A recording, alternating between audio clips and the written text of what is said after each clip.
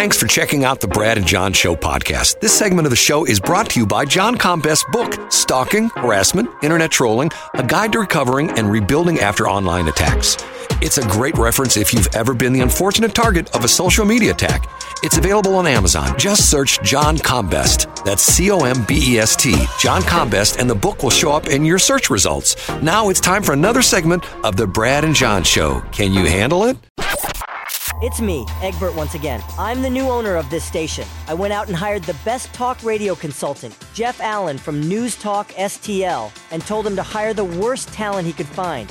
Jeff did exactly as I told him. Ladies and gentlemen, here are Brad and John. Wow. I don't know if that's good or bad. I love it. I think any promo is good promo, Brad. The worst talent. Okay, well, I guess we'll take that for what it's worth, right? The worst talent. I don't know. Anyway, this is Brad and John Show, BJ.show. I am Brad. BJShow.co. God, I did it again. That's okay. We're getting there, Brad. Every repetition we get, we get better. I have the old thing of BS show with Shelley. Okay. Excuse me. I don't know where that came from. Mark Reardon. Yeah. I sent him a link to the show yesterday because we talked about him for almost one entire break. And you know what his response was? Thanks. No. He probably said, thanks. No, he didn't. He said, I'm not going to listen to it. I never listen to anybody who talks about me. Oh, wow. That's good. Well, that shows the respect he has for you, Brad. Yeah, zero. No, it does. That he will listen to it. You know, that he cares about your opinion. He says he won't listen to it. Oh, I missed that word. Yes, he won't listen to it. He never listens to anything that anybody says about him. If somebody says, because he's always afraid, he says, I wonder if this is that quote. Here, is he afraid that, like, critics will influence his show? No, let me read the exact quote, you know. First off, we complimented him out the wazoo, correct? Yeah. And I told him, I said it's 95% complimentary and 5%. My whole thing was something he did I didn't like. No. About McCloskey. That's McCloskey, yeah, the fact. He called him a non-candidate, blah, blah, blah, blah, blah, blah. Which, once again, let the voters decide. If the voters decide that Mark McCloskey got 3% of the state vote, then he is a non-issue. But when he's running for the office, it's not his job to declare someone a non-candidate. And my exact example of that was Donald Trump coming down the escalator in 2016 saying we're running for president. People, he's not going to be. He's just so Mark says that he doesn't read, like, he doesn't want to hear either a review of him or feedback about his performance. He says, I haven't listened to your clips. I don't really enjoy hearing myself being talked about. Okay. Hey, that's his prerogative. Okay, that's fine. Okay, that's all good. Okay, so he has Nick Schroyer, or however you pronounce his name, on Nick yesterday. Schroyer, yep. And Nick's talking about the fact that... Is this yesterday? Yeah, yesterday afternoon. Okay. And Nick's talking about, I'm thinking about that congressional 3rd district, and you know what? I understand that Ann Wagner is not going to run for re-election, so I may actually take a look at 2nd District because apparently where he's in 2nd District and not in 3rd District. And what's so funny about it is everybody who's pretty much announced that they're going to run for 3rd District, the Blaine Luetkemeyer seat, is not in the 3rd District, right? And do you know the follow-up to Nick's interview? Well, the follow-up is like 20 minutes later, Ann Wagner announces she's running for re-election. Absolutely, that's right. Now, I don't know if they're correlated or not. I'm sure Ann had that statement ready because once Blaine starts talking about it, there was definitely social media chatter about it. And look, Ann Wagner is not spending her time scrolling through Twitter wondering what people are saying about her, but folks on her staff are. And they were like, look, we got to get something out about this or else people are going to start wondering if you're going to go. Right. Well, see, here we go once again. I've never had any conversation, either positive or negative, with Nick Schroyer. He absolutely positively avoids me. If there's an event I'm at, if I go talk to him, I mean, literally, sometimes he'll see me come in and he'll walk away. And I'm going like, I don't quite understand what the deal with him is. I've never done anything bad to him, and is it maybe because the other day you only had one eye, you said? You had a scratch cornea. Maybe he has an aversion to people with scratch corneas. I mean, maybe he does. I don't know. I mean, the only problem I had, if you know the crazy, weird story, is that he was at one point in time when he was a state rep before he was a senator, he was being challenged by the fact that he didn't live in the district. You know that crazy story. Yeah, the whole residency thing. Right. Yep. And supposedly he was renting a basement from some woman in O'Fallon, and quite honestly, between you and me, the story sounded pretty flimsy to me. Because the thing about it was that he claimed that his kid was the reason he actually had a house that his wife and son or daughter or the rest of his family lived in down in Defiance, but he lived in a rented house. He lived in the basement of a house in O'Fallon. I'm going, okay, now hold on a minute. And the reason for that was he said he moved into the Francis Howell School District because they had a very special program that they didn't have in Fort Zumwalt. And I ran into Dr. Bernie Dubray, who just retired not too long ago, who was the superintendent for a long time at Fort Zumwalt. And I asked him point blank. One day I said, Bernie, I heard that, actually I didn't say Bernie, I said Dr. Dubray. Explain to me this situation with Nick Schroyer saying that the program that you don't have, they have in Francis Howell. And his response, normally Dr. Dubray is a very measured, diplomatic guy. He uttered a couple of four-letter words and said it was BS. Yeah. Now, you would also expect, and just to play devil's advocate here, you would also expect that somebody who's been a long-time part of the education establishment might not be fond of a guy that generally pokes at the establishment.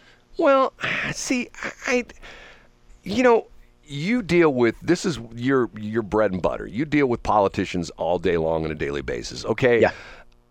To a certain extent, I do as well, too. Part of what I do is I come in contact with. As a matter of fact, I used to have one. We used to have the old talk station, which was, the Mouth, KWMO.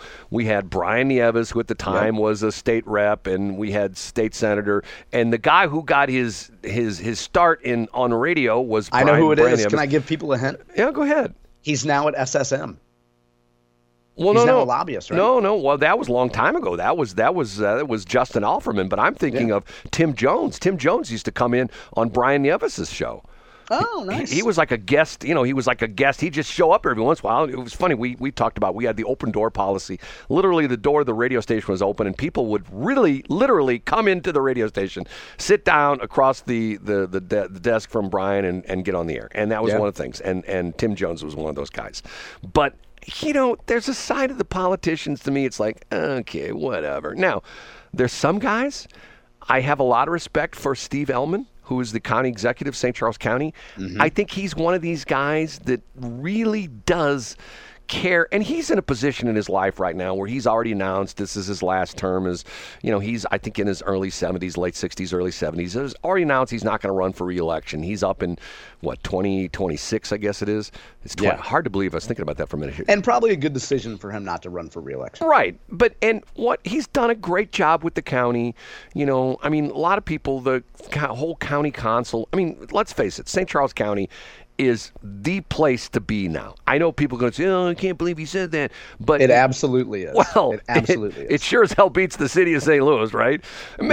Also, let's, excuse me, real briefly, though, let's talk about this, because the Republican Party that Steve Ellman ascended into in the 1990s is a much different party than the Republican Party today. Oh, there's no doubt about that. And the political climate is way different today. Right. But the interesting part of it is, and let's say the planets align to make St. Charles County it is what it is today, because I've always told the story. When I moved into St. Charles County back in 1984, my boss, Ron Grubbs, who was a West County snob, I was on the air one day working at the old KSOQ / KY98. He's the one that rebranded us as KY, the jelly station. But anyway, he walked in the studio one day and he says, "Hey, Brad, I hear you're moving to St. Charles County." And I said, "Yeah, Ron." He says, "Are you buying a single wide or a double wide?" So classist, right. Very classist of him. Well, that's like, he used to always talk about the fact that if his salespeople were going on sales calls in Fenton, they had to wear a leisure suit with a white belt and white shoes. That was Ron Grubbs. But now, once upon a time in Fenton, that was true, but not that case anymore. Fenton's got some very, very, very nice houses. There's a very expensive area in Fenton. But Brad, let's go back to the idea of, you deal with political people a lot. Here's my thesis. even though you've dealt with political people for, your entire radio career for 50 years, I think I would make the argument that your expectations for public officials and particularly politicians in 2024 are way too high. I think your standards are way too high. And I don't say that's not a backhanded compliment. That's not a compliment or an insult. I think that you come from an era where you expect elected officials to have some kind of sense of greater purpose and to put the public good ahead of Facebook and Twitter likes. And I would make the argument that is wildly unrealistic. Well, I guess. I mean, to me, it's like, who do you want? The sad part of it is, and exactly what you said, there's so much gotcha stuff going on with Facebook and Twitter nowadays, to the point where the really good people, I shouldn't say the really good people, but a lot of the really good people would say, hey, why don't you run for office? Not doing that. Absolutely. Not having... The argument I make too, and for our Democratic friends, I think this is a challenge that they face. If you are let's say you're a young progressive attorney, and you're a white male progressive attorney, let's say, so just suspend disbelief here, Brad. Or just a young female attorney, and you're in St. Louis County, and you're kind of thinking of running for office because there's an open state rep seat. Do you want to go through 18 months of a campaign where you have to win a primary, where you have to get on the phone and humble yourself and beg people for contributions so that 5 months out of a year you can drive to Jefferson City and make peanuts and have people misrepresent every word you say? Or you can keep earning the salary you're earning and spend every night in bed and not deal with people taking shots at you on Facebook? Well, it's not even close. Yeah, now, the argument that you would make to a Republican is, hey, don't you want to come serve in the supermajority? It's a lot of fun. We do a lot of cool stuff. People want to talk to you. But if you're a Democrat, how do you recruit a Democrat to put themselves through that? Well, you tell them you're going to be working with Cori Bush. Absolutely. Did you see what I sent you, Brad? Yes, unbelievable. It's fantastic. Maybe we should talk about that. Let's talk about it next break. She's once again calling for reparations for black people. Hey, Brad, and this is my opportunity to point out that I am 1% Senegalese. So I don't know how you can make an argument that I don't deserve reparations. Once again, I had this conversation with someone yesterday who said something that sort of bothered me. And was it me? No, it wasn't you, but I won't say who it was. But I said to this person, I said, you have to look forward, not backward. And the idea being that all of us in our lives have things we've been discriminated against. I mean, once again, I mean, I don't care. I mean, like, for example, it's funny. I told this story the other day. When I was a kid growing up in North County, I worked at Steak and Shake, okay? I was a curb boy, and I worked 3 nights a week, okay? And on the 2 weeknights I worked, we got off at 1 o'clock. By the time we swept up the lot and checked out, it was 1:30, 1:45, okay? I'm driving home through Florissant and unincorporated North County, at 2 o'clock in the morning. And there were weeks when if I worked 3 days a week, I got pulled over 3 times. I got pulled over. Because you shouldn't be out that late? Right. Once again, especially if you know the whole crazy story in Florissant, when they put I don't know if you know this crazy story, when they put the White Castle in Florissant right there at, what is that, Lindbergh, and I don't know, what is that, Malamphy or something like that. I can't remember the cross street there. It's in front of that shopping center. When they put the White Castle there, Mayor, who was the guy, Mayor Egan, oh, wow. essentially declared that the White Castle could not be there unless they closed from 2 till 6 o'clock in the morning. It was the only White Castle in the country that closed. And what was the reason for that? Because Mayor Egan declared that there's no reason for anybody to be out in the streets between 2 and 6 o'clock in the morning. That's none, right, which ignores people that work late like right, you. None whatsoever. Yep. If you're out at 3 o'clock in the morning, you're up nothing to no good. Nothing good can happen after midnight. So they talk about driving while black. To me, it was driving while teenager. Driving while a young man, and you probably weren't driving a Mercedes-Benz. I was driving my 62 Pontiac station wagon, and here's a perfect example. One night, I get pulled over by a Florissant cop, and this is actually probably one of my funniest stories. And he's just grilling me. What are you doing? What are you doing out so late? What, are you in high school? Yes, I go to Hazelwood. What are you doing out? It's 2 o'clock in the morning. It's a weeknight. I'm coming home from work. Where do you work? I work at Steak and Shake. I had a Steak and Shake uniform on. I got my Steak and Shake uniform. He says, you could buy those at the thrift store. You don't have to work a Steak and Shake to work. I go, but you should know that I do work at Steak and Shake. And he says, why should I know? And I said, because 2 hours ago you came in and I got you coffee. No way. I swear That's great. It was, and he looked at me and he goes, oh, I do remember you. Get on your way. So, and it's crazy as it may sound, my dad was an interesting guy. My dad was at the time, when I was in high school, my dad was still in the Army Reserve. And my dad gave me an ammo can that was turned into a first aid kit. And he says, put this in your car. You need it someday. I would get pulled over by the police. They would go through my first aid kit. Yeah. They go like, what's in here? I mean, you look kind of suspicious, Brad. Well, I mean, the one cop said, what's a kid doing with a first aid kit? And I go, well, if you know my history, I may have to use it on myself. You know what I mean? I may have to put the tourniquet on my arm when I cut my finger off or something like that. Well, yeah, knowing how you operate. But also, Right. None of this correctly refutes the notion that if somebody's ancestors were slaves 160 years ago, you should pay for that, Brad. Well, but I don't know why you haven't apologized yet.